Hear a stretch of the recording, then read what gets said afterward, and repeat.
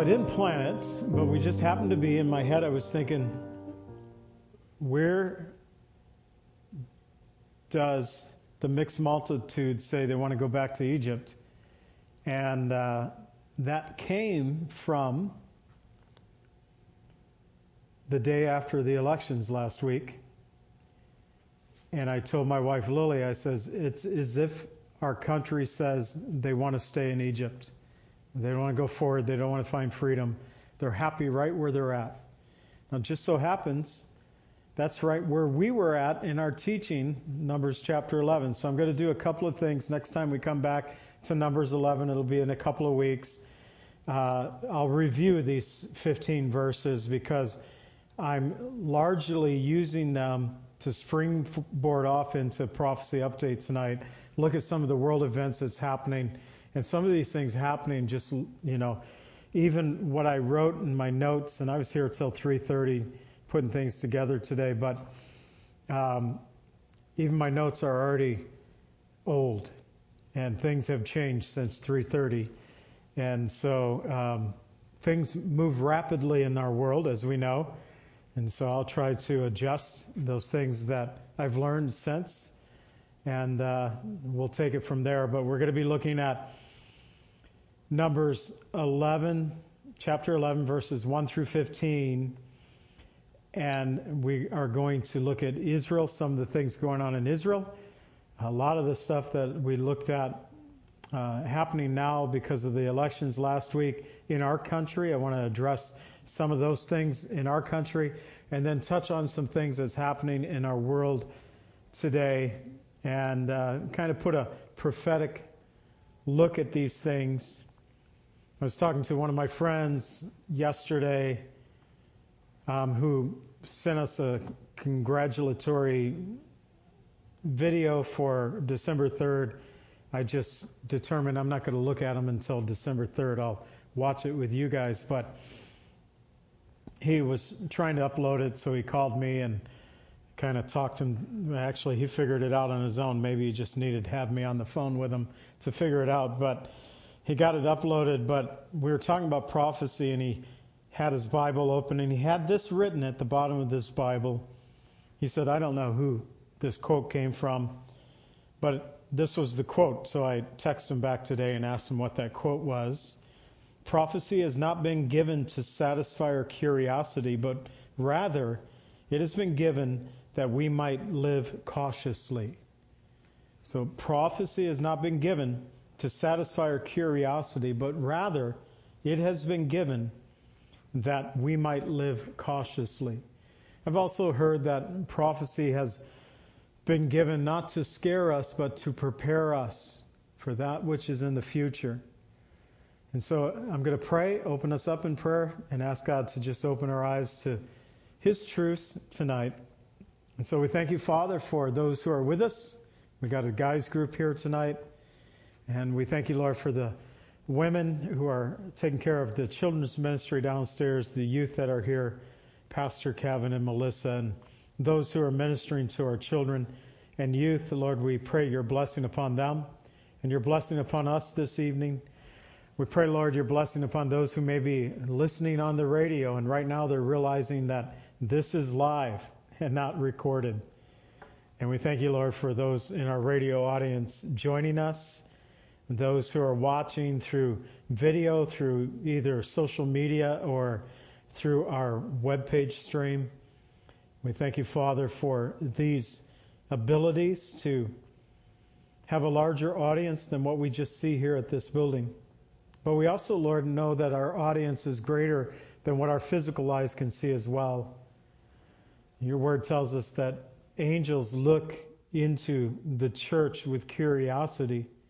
We know, Lord Father, that your Spirit is among us. And Lord Jesus, even you saying where two or more are gathered in my name, I am there in their midst. So we welcome you, Jesus. We welcome you, Holy Spirit. We welcome you, God the Father. And pray, Lord, that our hearts would be open to you tonight. Help us to learn from this passage and help us to be aware of things going on in our world, not to scare us, but to prepare us Lord, also that we might live cautiously in these days that you've placed us in. We pray these things in the name of Jesus. Amen.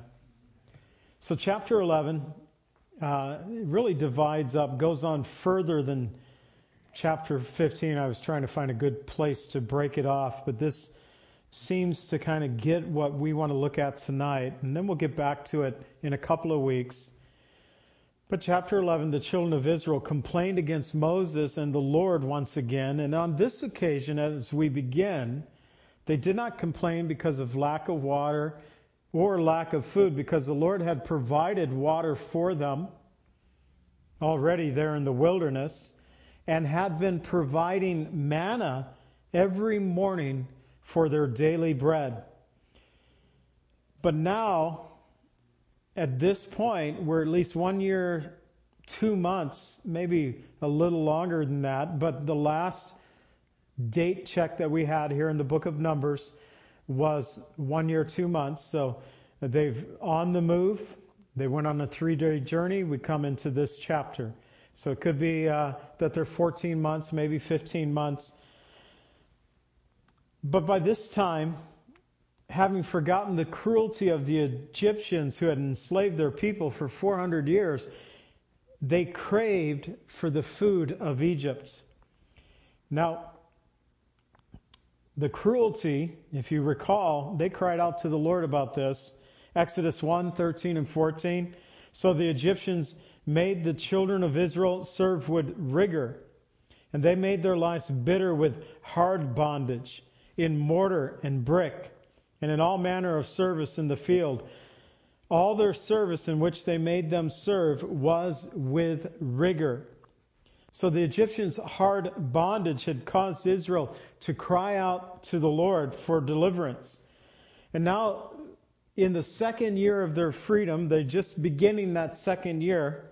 They spent a year at Mount Sinai receiving the Ten Commandments, building the tabernacle and erecting the tabernacle there. At the close of the book of Exodus, we were given God's laws. We were given the worship guide for Israel and the priest in the book of Leviticus. And now here in the book of Numbers, at least 14 months later, being weary of the wilderness, they longed for Egypt. So I titled this as kind of a academic title, Prophecy Update, Takeaway from Elections and Other World Events, because that was on my mind today as I went into this passage. But I springboarded off this passage because of what I said to Lily last Wednesday morning. It's as if our country wants to stay in Egypt. And so we're going to see this takeaway from the election and other world events from Numbers 11, verses 1 through 15. We first look at the people complaining against Yahweh in verses 1 through 3. The mixed multitude yielded to their intense cravings. That's interesting, just the way it's worded in the Bible. They yielded to their intense cravings, verses 4 through 6. We'll look at manna, verses 7 through 9. And not my children, verses 10 through 15. So we begin in verses 1 through 3. The people complained against Yahweh. Now when the people complained, it displeased the Lord, for the Lord heard it, and his anger was aroused. So the fire of the Lord burned among them and consumed some in the outskirts of their camp. And then the people cried out to Moses. When Moses prayed to the Lord, the fire was quenched. So he called the name of that place Teriba, because the fire of the Lord had been burned among them. So that Teriba simply means burning. So the chapter begins with the children of Israel complaining against the Lord. And although the reason for their complaint, if you notice, wasn't mentioned in the first 3 verses, they were just complaining. It seemingly is something that Israel loved to do because we read about them complaining often. Now, no doubt, God heard Israel complain all the time, every time. But it was if the Lord had heard it in that sense, for the Lord heard it, that their complaints had reached to the heavens. It's as if the Lord was like, that's it, I'm done with this. And judgment began to come out from the fire of the Lord. So it doesn't really describe the fire, whether it came from the tabernacle, but the fire of the Lord burned those who were on the outskirts of the camp. And we find that that's a familiar thing with the children of Israel, that often those who are straggling at the outskirts of the camp, the stragglers would be caught in battle against their enemies, and now we find the Lord coming against those who are on the outskirts. It's a good reminder to stay near to the Lord Jesus Christ and not to be a straggler or someone who's on the outskirts of the camp, but someone who is willing to draw near. So though their complaint is not mentioned, there was such discontentment. And the Lord knows, and we all know too, that if discontentment remains, it can fester and quickly spread throughout the whole camp or a whole church or a whole country if it's not corrected. And it can ultimately lead to rebellion. Therefore, Yahweh put a stop to it, and he did so in a pretty grand fashion, with his holy fire coming and is consuming some of those who are on the outskirts of the camp. And the people cried out to Moses, and Moses in turn cried out to the Lord, and the Lord responded by quenching his fire of judgment. Now Paul reminds us in 1 Corinthians 10, 6 through 11, now these things became our examples to the intent that we should not lust after evil things as they lusted. And do not become idolaters as were some of them. As it is written, the people sat down to eat and drink and rose up to play. So the different situation, but still Paul accounting their rebellion. Nor let us commit sexual immorality as some of them did, and in one day 23,000 fell. Again, a different situation, but God sent judgment. Nor, verse 9, let us tempt Christ, as some of them also tempted and were destroyed by serpents. Again, we have a different situation, but God's judgment coming upon the people. Nor, verse 10, complain as some of them did complain and were destroyed by the destroyer. Now all these things happened to them as examples, that they were written for our admonition, upon whom the ends of the ages has come. So Paul reminds the Corinthian believers, he reminds us today, that the children of Israel were often guilty of various types of rebellion against the Lord, against Yahweh. And Paul reminded the Corinthians, he reminds us that we should consider God's judgment against the children of his own people, against the children of Israel, to use that as a deterrent to keep us in check, that it would keep us from turning away from Christ, from falling into the same sins. Ultimately, the first generation that came out of Egypt did not have the faith to enter into the promised land, all but two, Joshua and Caleb. So we're talking about the children of Israel. I thought it'd be interesting to look at what's happening in Israel today, and some major stuff happening in Israel with Netanyahu has been tapped to form a government once again to become the prime minister for all of Israel. That's what he's promising, that he would be the prime minister for all Israel. Now, he's been the prime minister before, and he's been the prime minister more than once. Netanyahu is very Trump-like. In fact, Trump and Netanyahu liked one another fairly well. And just this last Sunday, he's been tapped by the president. So Israeli government's a lot different than us. They have a president, but their government is run by the Knesset, 120 seats in the Knesset, and a prime minister, much like we can compare it to England. They have a king now, I was going to say queen. They have a king, but their government is run by parliament and their prime minister. And so November 13th, the president of Israel told Benjamin Netanyahu to form a government. That means he has to have 61 seats of the 120 seats in their Knesset to form that government.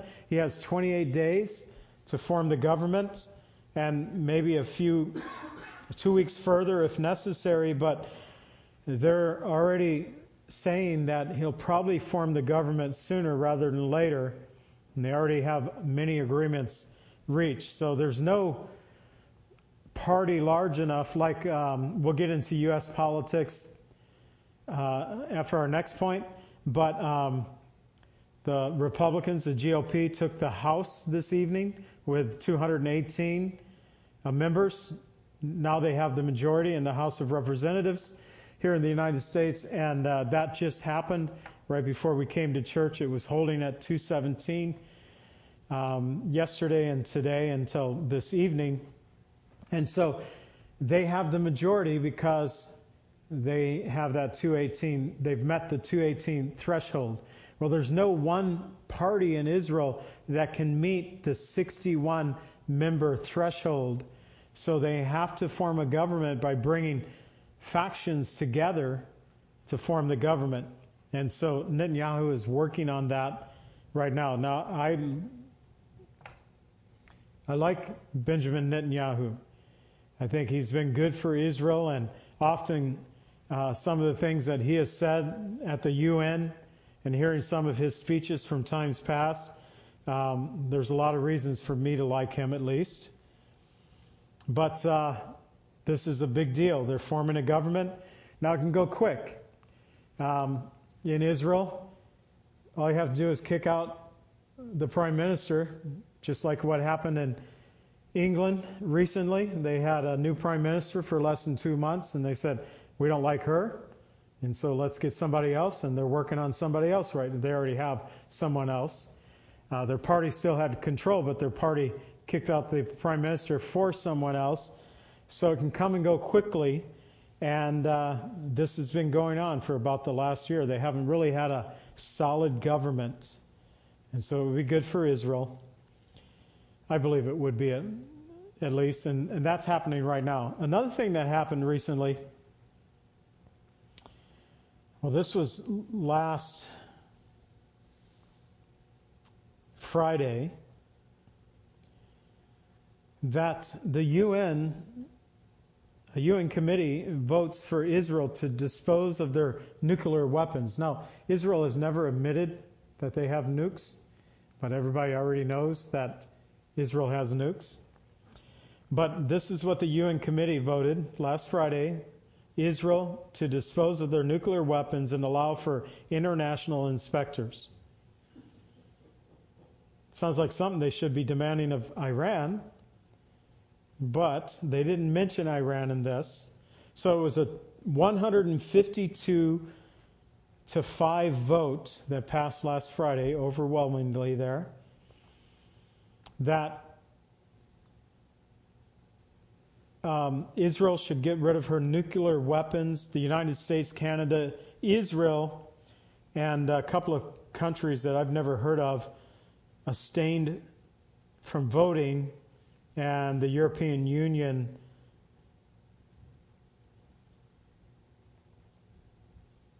let me say that right. The European Union and 23 other countries abstained from voting. The United States, Canada, Israel, and 2 other countries whom I've never heard of. There's 196 countries in our world today. Anyways, they voted against it, but they were the 5 that were against it, and some just chose not to vote. So here's an interesting thing.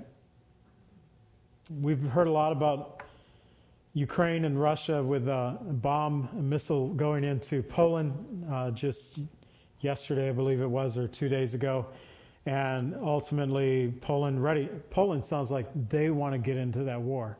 They just seem very war hungry. And they were ready, like, let's get the UN together. We've been attacked. And you guys, so they want the resolution number 4 to get to resolution number 5, which means the UN has to defend Poland, and we have to show up with boots on the ground. So right now, there's an investigation on that missile that went into Poland. Some are saying that it was actually from Ukraine as a defense mechanism that went astray. We haven't heard for sure yet. If it is from Ukraine, it's probably a U.S. missile that we gave them, and it'd be pretty easy to tell. It's like, this isn't Russian technology. But, so think about this. This is something that just,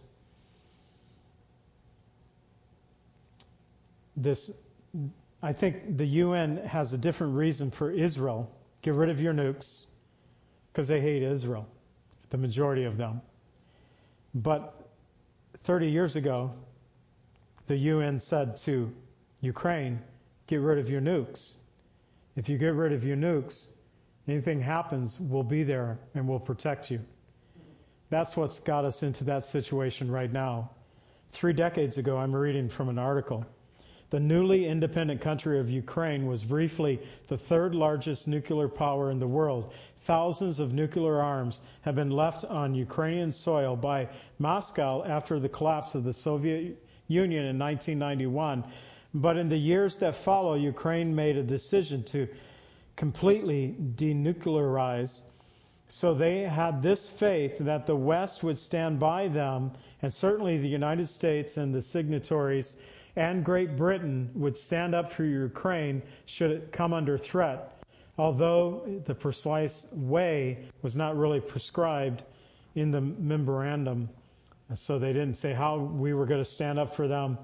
But there was that pledge, that promise, and a pledge from 1991 now has caused, it was after 1991, but briefly after 1991, has us in this mess today. Right now, President Biden is wanting to send another $37 billion into Ukraine. The thought is that he's going to have a harder time doing it after January, so let's get the money there now, sooner rather than later, where he has a majority in both the House and Senate.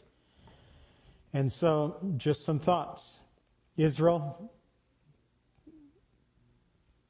Benjamin Netanyahu to form a government, to be their prime minister once again. The UN telling Israel, get rid of your nukes and have inspectors come into your country. Israel's not going to let that happen. But that is what happened with Ukraine many years ago. And because Ukraine has no nukes, they're not on an equal footing with Russia as far as that is concerned. We have been pledged to fight in their behalf. And we find that our country is in a mess of a war right now, that we don't have boots on the ground, but a lot of our aid is going into Ukraine. And so it's a troubling situation there. So let's go on. Mixed multitude, they yielded to their intense cravings, verses 4 through 6. Now the mixed multitude who were among them yielded to intense craving. So the children of Israel also wept again and said, who will give us meat to eat? And we remember the fish which we ate freely in Egypt, and the cucumbers, the melons, the leeks, the onions, the garlic. But now our whole being is dried up, and there is nothing at all except this manna before our eyes. Nothing but manna to eat for a year at this point. And they are troubled greatly over it. So I found it interesting. A couple of things. A mixed multitude. It's a Hebrew word that can be translated as rabble, I mean. And also being motley. So a motley collection of people from different types, different countries who came out with Israel. Exodus 12:38, a mixed multitude went up with them also, and flocks and herds and a great deal of livestock. So they had this, yielded to this intense craving. So it gives it a sense that they yielded to it as if they were actually eating the fish, the onions, the leeks, the garlic of Egypt. But we read different translations of the Bible. In the Holman Christian Standard, in Numbers 11:4 says they had strong craving for other food. The NIV, they began to crave other food. The New American Standard had greedy desires, or desired a desire. So they'd given into the cravings. They didn't have the food because they weren't in Egypt anymore, but in their hearts they were there. And it also seems that because of the mixed multitude, if you go on from at the end of verse 4, the mixed multitude in the beginning yielded to the intense craving, so the children of Israel also wept again. So you have the mixed multitude that yielded to the craving. Their complaints, that motley crew of people, caused the children of Israel to cry out. This mixed multitude who went up with them caused all of Israel to begin to complain against the Lord. And they began to long for the food of Egypt once again. In their hearts, they had rejected God's provision for the things of this world. God had provided the food of angels. And they said, we're drying up. We can't handle the manna anymore. And their souls were troubled. They were, at this point, a troubled nation. And I think that's where we're at right now in our country. We are a troubled nation.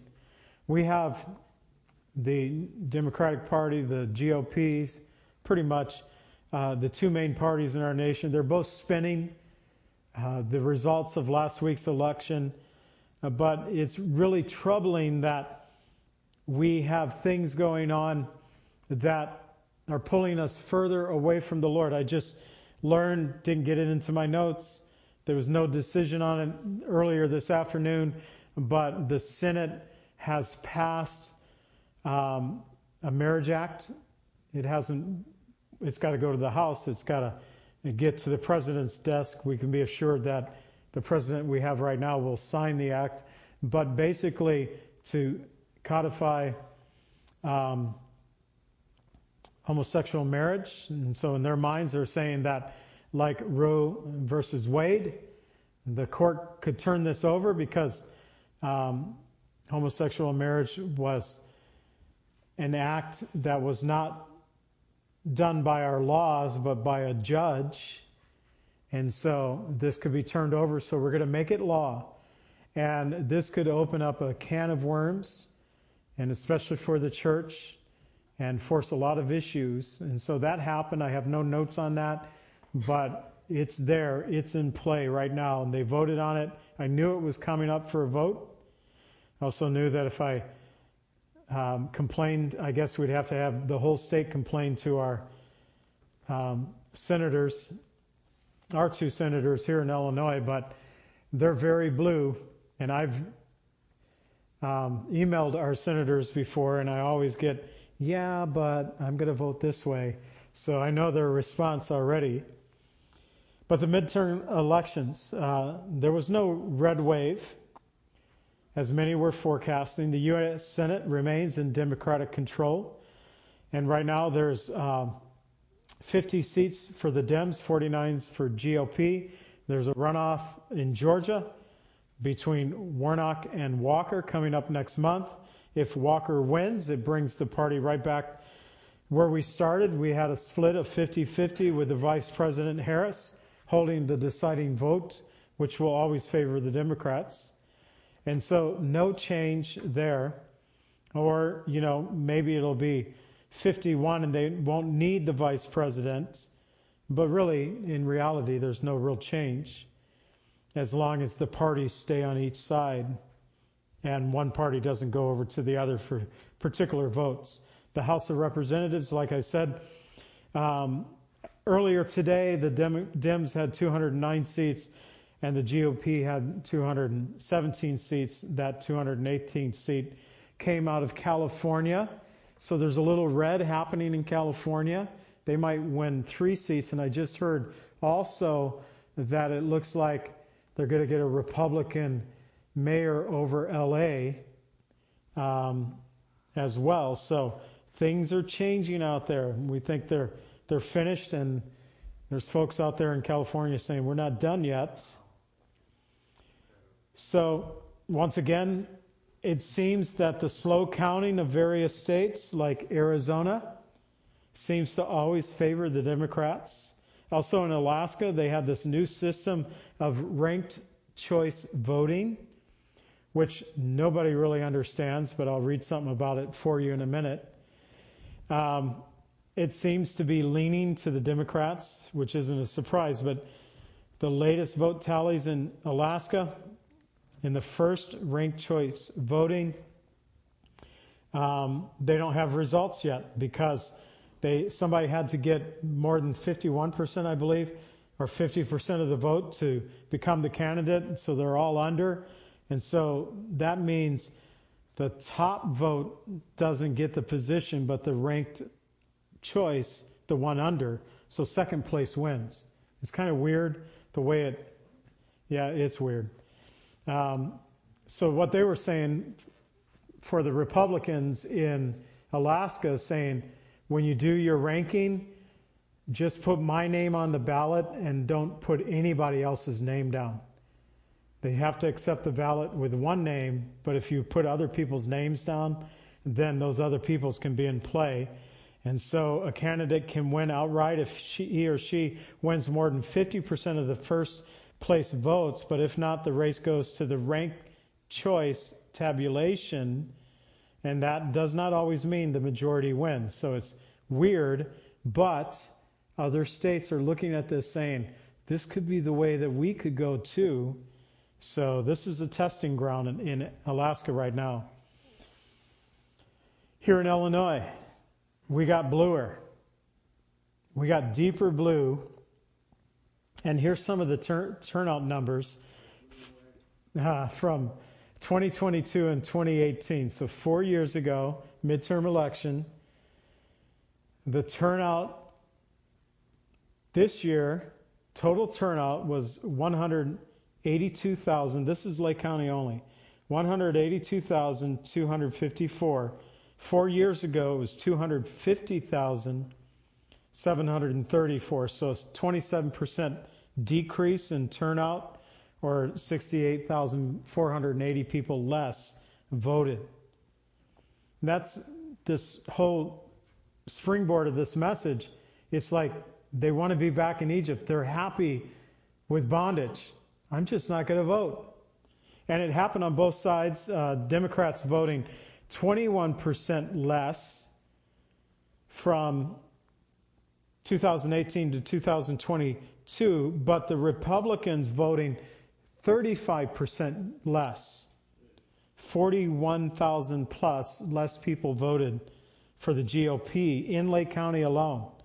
And so our county got only bluer, as did our state. We lost seats in the House and Senate state-wise, representatives, I should say, down there, and it only got bluer right now. And so that doesn't make me too happy. So it seems like there was this miscalculation on Roe versus Wade. I'm going to read a bit of an article, how abortion helped to blunt a red wave in the midterms. And just a snippet of that. It says voters who supported reproductive freedom turned out for Democrats in the midterms, blunting what was widely expected to be a Republican wave. Abortion came in a close second to inflation as voters' most important issue, according to NBC News exit polls, with 96% of Democrats listing abortion as their top concern.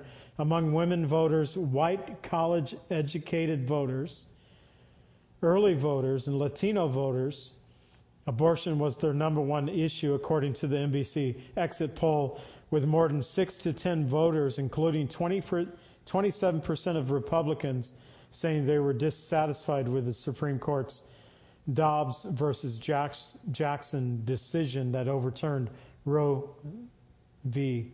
Wade. And so nearly almost 50 years of legalized abortion, it's clearly abortion has a stronger hold on our culture than is really believed, and may have caused the elections to go the way they did. So we have work to do. We have praying to do. So back to our passage. They're complaining about, all we got is this manna to eat. And Moses goes on to explain the manna once again. Now the manna, verses 7 through 9, was like coriander seed, and its color was like the color of bdellium. The people went about and gathered it on the ground on millstones, or beat it in mortars, and they cooked it in pans. They made cakes of it. It tasted like the taste of pastry prepared with oil. Wow. Haven't you ever just kind of dreamed that if I could eat sweets all the time and be healthy? It tasted like pastry. Deep fried, prepared with oil. Deep fried pastry. This is like a double bad, right? And when the dew fell on the camp, not Dave dew, but the water dew, fell on the camp at night, the manna fell on it. So it was about a month and a half after departing Egypt, the children of Israel came into the wilderness of Sin. That's the name of the wilderness the Bible gives it. I think it's a very interesting name. At that time, they stated that they would have rather died by the hand of the Lord in Egypt, where they ate meat and bread to the full, than to be killed by hunger in the wilderness. And that's when God began providing manna for them. So for a year, they have had this provision from the Lord. A year plus at this point. The name manna in the Hebrew, it's actually a word that is a question. What is it? They have no real description of this. But in Exodus 16:15, Moses explained, this is the bread which the Lord has given you to eat. So literally, it's a word that means what, or what is it? In Psalm 78:24 and 25, the psalmist, because he hadn't eaten manna for a year, had a different view of the bread of heaven. He said that God rained down manna for them to eat, giving them from the bread of heaven. Men ate angels' food, and he sent them food to the full. So the psalmist, who did not eat of this bread, called it angels' food. So it was deep fried angel food cake that they were eating for a year. We put all this together. We have a similarity with the bread of life. We had communion tonight. And Jesus saying in John 6:35, I am the bread of life. He who comes to me will never hunger. He who believes in me will never thirst. So we have some similarities with the manna that Israel ate in the wilderness and that of Christ. That manna came to Israel when they were dwelling in the wilderness of sin. The Lord came to us in our wilderness of sin to give his life as a ransom for our sins. The Israelites had to go out early to gather the manna. If the sun came up and burned off the dew, the manna would disappear as well. So they had to come out each day, and it's good for us to begin each day in God's Word, receiving from the Lord early. Each one had to gather the manna according to their own need, and we each have that responsibility to seek the Lord for our salvation according to the need that we have. We seek the Lord. So we're each responsible to come to Jesus. I can't save you. I can't save my children. That's a responsibility that the Lord has given to each of us, to come to Jesus in life-saving faith. When measured out according to God's standard, they had enough to satisfy, and Jesus always satisfies those who put their trust in him. And on the seventh day, they were to rest from gathering the manna, to spend the day with family, to worship God. And it's also good for us to worship the Lord in a similar way, to have those Sabbath rests. And finally, eating manna kept Israel alive for 40 years and partaking of Christ will keep us alive forevermore. Jesus said again in John 6:48 through 50, I am the bread of life. Your fathers ate manna in the wilderness and are dead. This is the bread that comes down from heaven, that one may eat it and not die. Speaking of dying, I have a battery that's not dead yet, but it's getting close. So a quick change. I got a warning light up here. Maybe.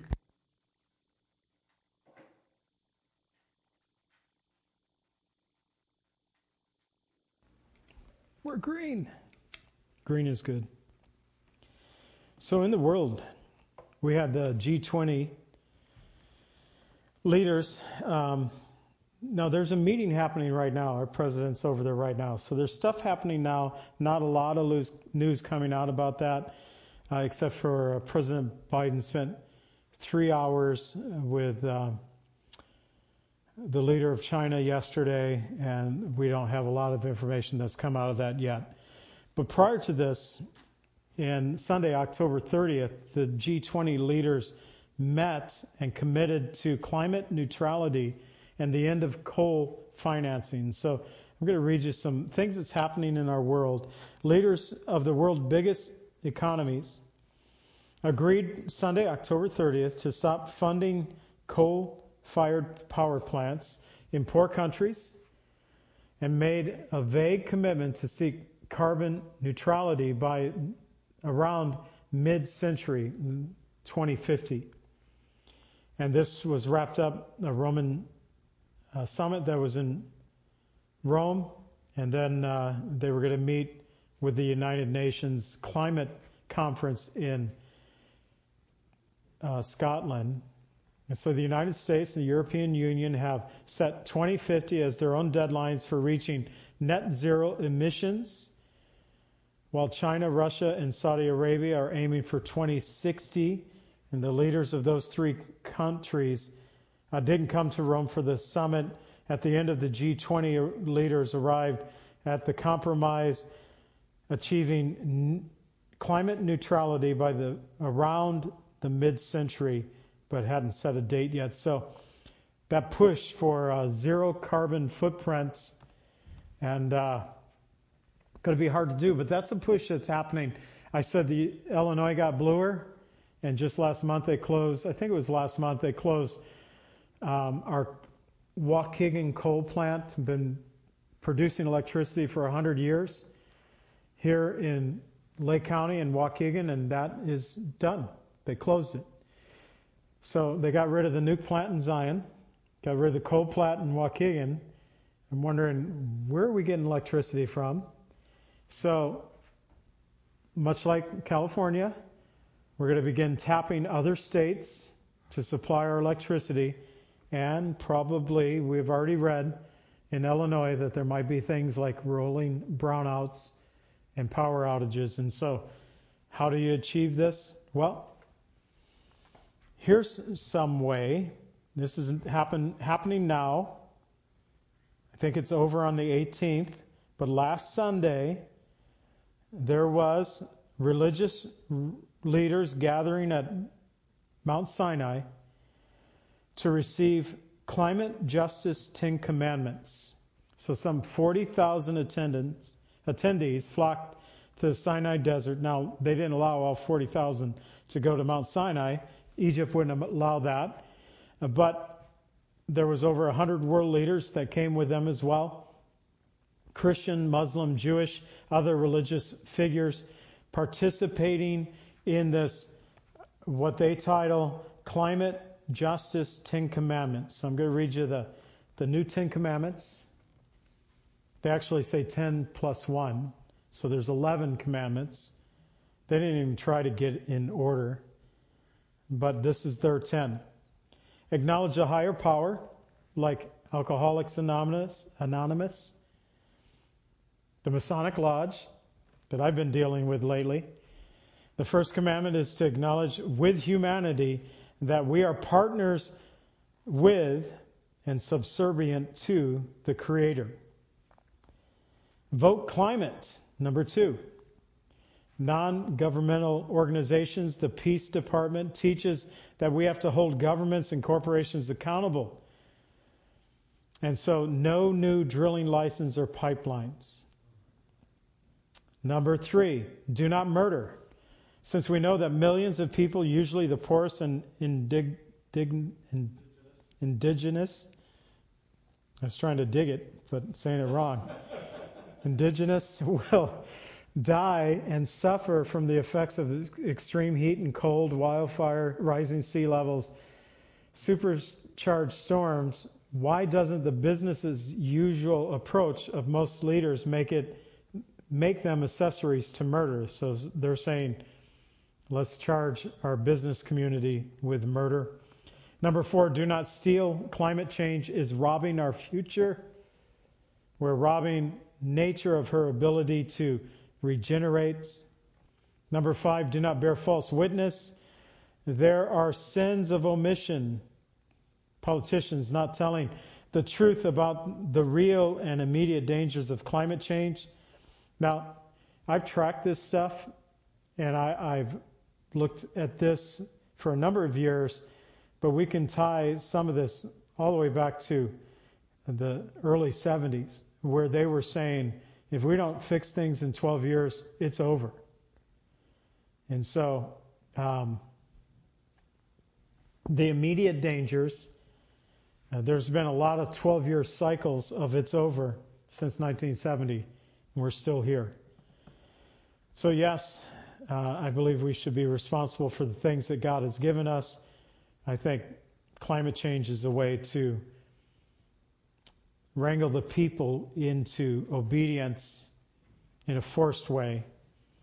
And so do not bear false witness. Our politicians are not telling us about the immediate dangers of climate change and their sins of commission. At the same time, they're approving new drilling and pipeline licenses somewhere, not here in the United States. Number 6, keep the Sabbath. A global weekly non-carbon day of rest could reduce emission by the world. So just sit in your house in the dark for one day, once a week, everything will be good. Number 7, you shall innovate.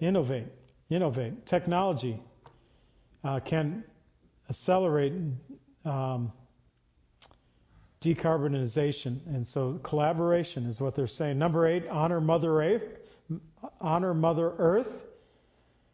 Climate change is a form of arson against the very home and our lives and all the creatures living on it. Number 9, do not covet. We have enough. And we have science and technology. We need to build a world in which people can have enough. And I saw one of these worlds that they're building in one of the communities in Africa where they're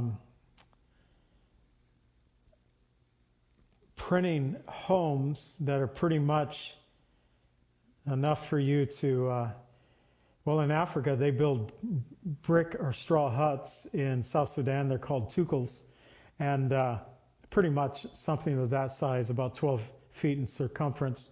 That will be enough, all you need. It's a 12-foot home that you guys can be in. So do not covet, we have enough. Number 9. Number 10, do not continue to be hoodwinked. Oil and gas companies and leaders believe that reducing your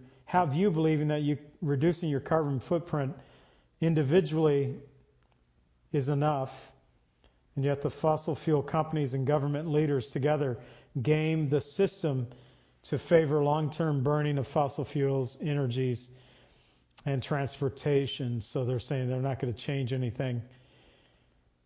I think they're trying to change things so quickly that we're not going to be ready for it, and that's the big problem here. And so the +1, do not give up hope or the fight. And they compare it to this: the rise of the ancient Egyptian dynasties coincided with the rise of the worship of Ra, the sun god. A new era of renewables must shine out of Egypt this November. Our civilization, like that of ancient Egyptians, will be doomed when leaders of all faith ascend Mount Sinai. This happened last Sunday during the COP27, and they will seek to touch the hearts of humanity and deliver a prophetic message. Signs of the time. Church, signs of the time. Recently, the Christian Post reported over 1/3 of senior pastors believe good people can earn the way to heaven. 1/3. You can work your way to heaven. This is the conclusion of a survey conducted by the Culture Research Center of Arizona Christian University. The survey polled around 1,000 Christian pastors, examining dozens of beliefs they hold, and found only 37% hold a biblical worldview. The survey found 39% believe that each individual must determine their own truth. 38% do not believe human life is sacred. 37% believe having faith in general is more important than in what, or more specifically whom, one has faith. These are pastors. And here's some statistics that Ken Ham drew out of Barna's Most American Creates a Custom Worldview. So here's some statistics that the poll was through George Barna, but Ken Ham brought these things together. That 7 out of 10 U.S. adults call themselves Christians, yet only 6 in 100 actually have biblical worldview. 56% believe God accepts the worship of all religions, including Christianity, Judaism, Islam. 38% see Jesus as a great teacher, but he was not God. 60% the Holy Spirit is a force, but not a personal being.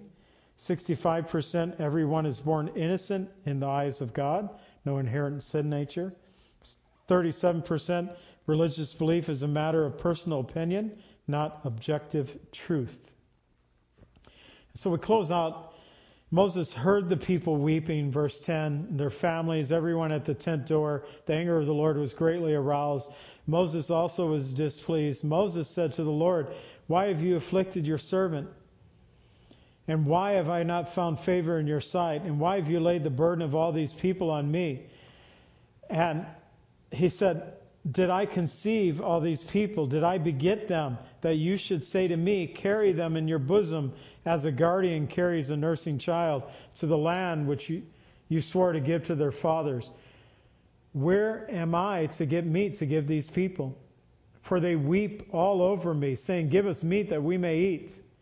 And I am not able to bear all the burden of this people alone, because the burden is too heavy for me. If you treat me like this, please kill me here and now." Moses had a cry session there. "If I found favor in your sight, do not let me see my wretchedness." So he cried out to the Lord. What he didn't realize is that God was bearing about 99.9% of the burden. Moses had a little bit of it, no doubt. And he would solve this, and we'll read about it when we get into the teaching next time. I want to close out just by saying the mixed multitudes can be dangerous for believers. That's why Paul wrote in 2 Corinthians 6:14, "Do not be unequally yoked together with unbelievers. What is fellowship with righteousness? For what fellowship has righteousness with lawlessness? What communion has light with darkness?"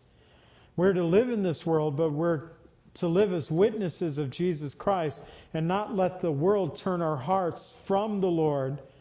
Rather, we are to help turn the hearts of others toward Jesus. But as we just read from that survey about the church and pastors, it seems that the opposite is happening. People's hearts are turning away from Christ and toward the world. And even though the world's hatred against Jesus and his followers, Jesus did not pray that God would take us out of the world, but rather prayed that the Father would keep us from the evil one, to keep us in this world. So we learn lessons from number 11. It's dangerous to heed the cravings of the mixed multitude or unbelievers. We also, when we feel alone or overwhelmed, like Moses did at the end of this chapter, or these verses that we read, We need to know that God is there supporting us and that He will supply our daily needs, just as He had done with Israel in times past. He would continue to do so for their future. And when Moses cried out to the Lord, the gift of the Holy Spirit was upon Moses, would go on 70 other men to help him lead that nation. God answered his prayer. So we had a lot to talk about tonight. Some of the things going on in the world, in our own country, in our state. And more to come. It's changing fast. Let's stand and pray. Father, thank you for your word and for our time together tonight. We just see the signs of the times, Lord. These things coming together, not to scare us, but to prepare us, to give us an understanding of those things you would have us to do as believers. Lord, we have our work cut out for us. But thank you, Lord Jesus, that you sent your Holy Spirit to be upon us, to be in us, and to work through us. And we pray that you do so now. So bless each family represented here tonight. Bless those who are listening on the radio, listening or watching through social media. Let your blessing be upon them as well. And I pray, Father, that you would be with us always. In the name of Jesus, amen. Pray that God would bless you and keep you, that his face would always shine upon you and give you peace. God bless.